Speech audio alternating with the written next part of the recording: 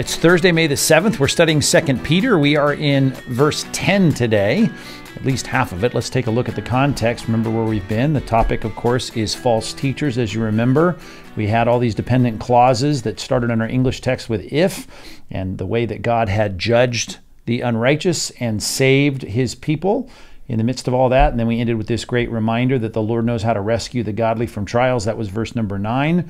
And to keep the unrighteous under punishment. That's the day that's coming. It's so sure that it's stated as though it's here already. And then we have verse 10. This is our verse today, verse number 10. And especially those who indulge in the lust of defiling passion and despise authority. Now you'll notice right here we have a brand new paragraph starting with bold and willful.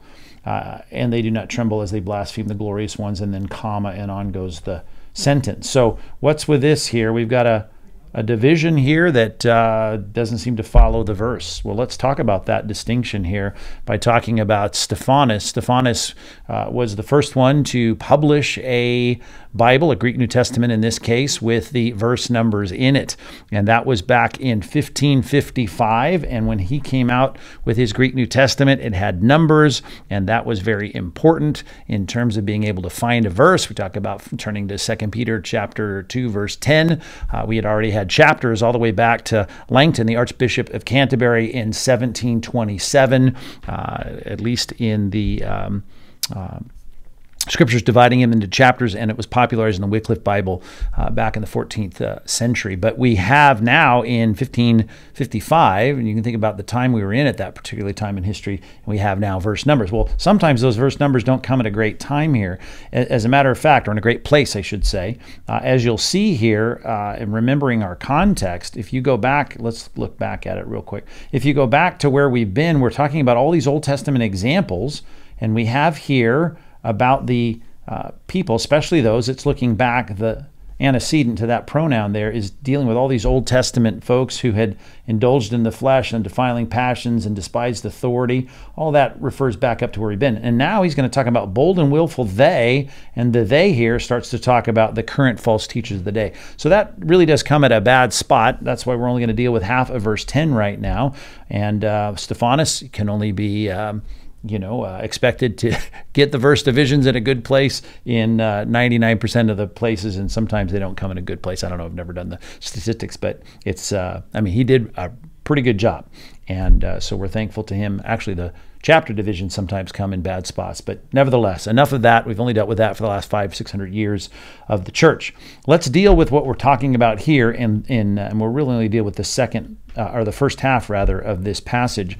But I want to talk here about those as he looks back, and certainly it applies to the present, but those who indulge in lust. That word lust is really a word, when we translate it that way, epithumia is the Greek word, we are usually referring to it in a bad sense. But there are passages in the Scripture, for instance, this one in 1 Timothy, where we know that the desire itself, the strong passion, and that's a good word, passion. We use that passion both in a positive and a negative sense, probably today more in a positive sense. But here's a passage in 1 Timothy chapter 3 about, same word, epithumia, desire to be in the office of overseer, to be a pastor, an elder, an overseer. That is a noble task that he is epithumiaing, he's desiring. So we got to define it by the context. And in this case, of course, we're talking about something that is defiling. Let's look at that, first of all, just in terms of what it means, in terms of the stain. And in the Old Testament, to be ceremonially stained or unclean, that was a really important thing. Even in the New Testament, we see the New Testament leaders here, the Pharisees, as they led Jesus to the house of Caiaphas, and it says they went to the governor's headquarters, when they led him from, I should say, the house of Caiaphas to the governor's headquarters. And now we've gone from the Jewish leader, Caiaphas, the high priest, to the Roman leaders. It was early in the morning, and they themselves did not enter the governor's headquarters so that they would not, here's our word, defile themselves so that they could eat the Passover. We're talking about ceremonial uncleanness here, but that obviously is the picture of the ceremonies looking at something more significant, right? And as Jesus made very clear, he came to fulfill all those ceremonial laws. That's what the book of Hebrews, the book of Galatians is all about. And all of those things, as we use that word to talk about being stained or unclean, what we're really dealing with and what's of concern, the moral law of the Old Testament, that is obviously all reaffirmed in the New Testament, has to do with moral issues of sin. And here it speaks of Jesus in Hebrews chapter 7. It says, it was indeed fitting that we should have such a high priest, speaking of Christ, of course. He's holy, right? Morally perfect, innocent. And here's the word right here. Same word, only with a negation in front of it. Unstained. He's not unclean. He's unstained, separated from sinners and exalted above the heavens. So we're dealing with, obviously in this passage, desires to do something sinful, something that would stain us morally before God. And then this particular word here, passion. 1 Peter chapter 2 talked about passion, and this really is the word sarke, or flesh, is reminding us that there are earthly or base or earthbound kinds of desires that we have that are not neutral. They are things that are going to lead us into staining ourselves morally. And he talks about the fact that that is going to be, and here's the same word, by the way, epithemia here, of the same word translated passion here, flesh. And we're dealing with English, so it's hard to see all this. But the idea here of you have to abstain, we have to fight the passions of the flesh, right? These are the desires of the flesh, which he makes very clear in our passage. These are staining, defiling. We're talking about the bad desires that wage war against your soul. We got to keep our conduct among the Gentiles honorable, so that helps define what we're talking about here. It's not just about eating lunch today if you're hungry. So that they who speak against you as evildoers, they may see your good deeds. It's the opposite of fulfilling all the desires of the flesh and glorifying God in the day of visitation. So if you took a night's sleep, that would fulfill your desires of your flesh. If you had lunch, that would fulfill the desires of your flesh. But we're not talking about those. We're talking about things that are dishonorable, things that are evil, things that are the opposite of good deeds. And so in this passage, we're talking about the strong desires that you have that are fleshly. Doesn't mean that every fleshly desire is a bad desire. It just means it's going to be one that defiles you, that stains you morally before God. And those are clear. Our conscience bears witness to that. The scripture bears witness to that. And so we understand what we're dealing with here, and that is the defiling of our relationship with God, our sanctification, falling into sin in a way that defiles our flesh. And the whole point is, we're talking about those, the Old Testament examples that obviously are going to be paralleled to the New Testament false teachers that Peter's concerned about. They don't just fall into it, as I just said, talk about the Christian life. Look at this phrase here. They indulge in it, which again is another interesting translation of the Greek sentence here. It has to do with to follow after, to chase after, to go after. It's a stronger word than stumbling or falling. It's the word of going after, indulging in it. It's a decent translation of the idea of something where you're chasing after it. Matter of fact, over here in Jude, which is obviously a parallel letter in many ways because it talks about the false teachers of the first century. It talks about these false teachers of the day, walking in the way of Cain. And I talk about that word a lot, peripateo in Greek, the idea of just your course of life. But then it adds to, it says, and they abandon themselves.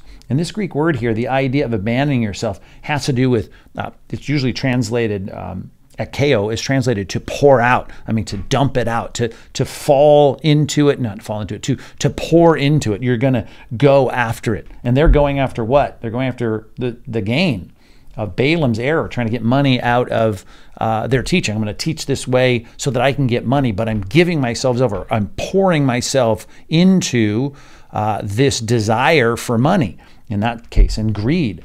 And then they perished in Korah's rebellion. And you can see both of these themes in 2 Peter. Obviously, the false teachers motivated by money, as we see in our passage. We've seen it here throughout, things that would indulge the desires of the flesh that go with that money. And then here you can see defiling or despising authority, rather, which again has to do with Korah's rebellion back there in the Old Testament, the book of Numbers, when they rebelled against Moses' leadership. But I just want to make the point in this passage is this has to do with a running into, akeo, to dive into, to pour myself into, to go after it. And that's the sign of the false teachers. Those in the passage that reflect the Old Testament examples of the sinning angels or the people in Noah's day or the people in Sodom and Gomorrah, they just ran after it. They went after it. Now, when you talk about that concept of run, I don't want to be silly here, but, and again, maybe this dates me in terms of my generation, but the idea of watching Wile E. Coyote go after the Roadrunner, you always picture him running, which of course he was always running, trying to catch him, sometimes strapping himself to a rocket or whatever to catch the Roadrunner. never successfully in the cartoon. But there was always something he did before he went to run. And it's captured so well in those cartoons. Let me give it to you right here. He gets himself ready to go. He kicks up his foot like a baseball pitcher. He gets his elbow up high. And this picture right here of saying, I want to go here, and I'm not just being dragged into it. Right? It's not like the fleshly desires are pulling me there. It's like I'm getting ready to go. I'm raising up and I'm ready to launch into it. That picture, I think, is so helpful. Look at this text here in Numbers. That's the imagery used in the Old Testament in distinguishing two kinds of sin. And we use this word in ways that I think is less than what it's meant to be here. It talks about those, you should have one law for him who does anything unintentionally. You didn't sit down and plan it and drive into it, pour yourself into it. For him who is native among the people of Israel, or the stranger, the sojourns among them. But the person who does anything, look at this phrase here, with a high hand, whether he's a native or a sojourner, reviles the Lord. I mean, you're just picking up your hand and you're doing it. Now, there's a sense in which you pick up your hand and you do that thing. And I can't get, by the way, in my mind, away from this childhood picture of the high-handed, I'm ready to run into this thing. That's the difference. The false teachers, both of the Old Testament examples and the New Testament realities, are those that have that high-handed driving into sin. High-handed. And it says because they've despised the word of the Lord. They didn't just stumble and what we would say unintentionally stumble into sin. They just said how they crafted. As David said, there are those who ponder wicked on their beds. They're figuring out how to do this, and that's the characterization of these who are high-handed in their sin. They indulge in the lust of the flesh. And this is all we'll get today, but this bottom phrase here, and they despise authority. That word despise, I talk about it a lot whenever I'm in Hebrews chapter 12. Kata phreneo.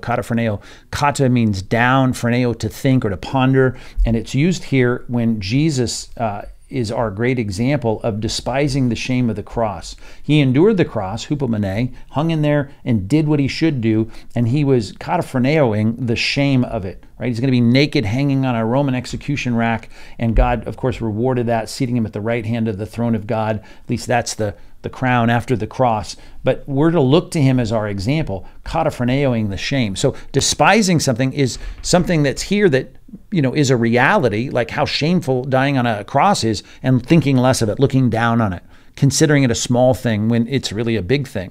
And that's the idea here of authority, which that word, by the way, is the word Lord, lordship, the idea of despising lords, the people that have authority in the world. He's going to go on to talk about blaspheming the glorious ones, and that's angels, and we'll get to that tomorrow. But the idea of our text is saying you got people that have authority in this life and in people, and they think less of it. They kataphreneo that authority.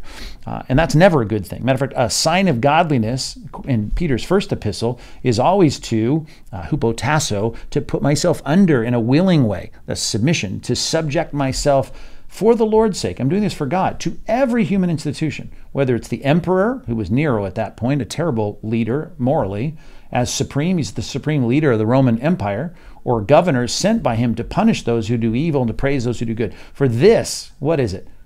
Subjecting myself to human institutions.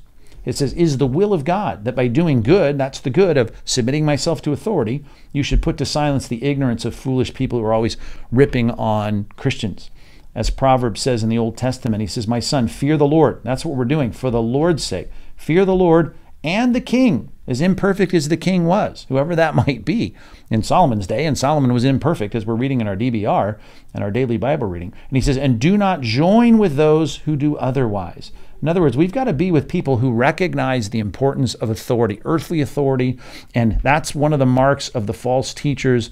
These people are those who they indulge in the kinds of things that make them satisfy their sinful desires. It defiles them, their passions, and they despise authority. And that is the sign of all these Old Testament examples. He's then going to look to the New Testament false teachers in the present era, in the first century, and he's going to go on to talk more about who they are. So I hope this is helpful and a little bit insightful. I know we went a few layers deep on some language issues and even whatever, a couple other things, but I threw in a cartoon in there, so maybe that helps to balance it all out. Thanks for joining us. Be sure to subscribe. We'll be back tomorrow with more on 2 Peter.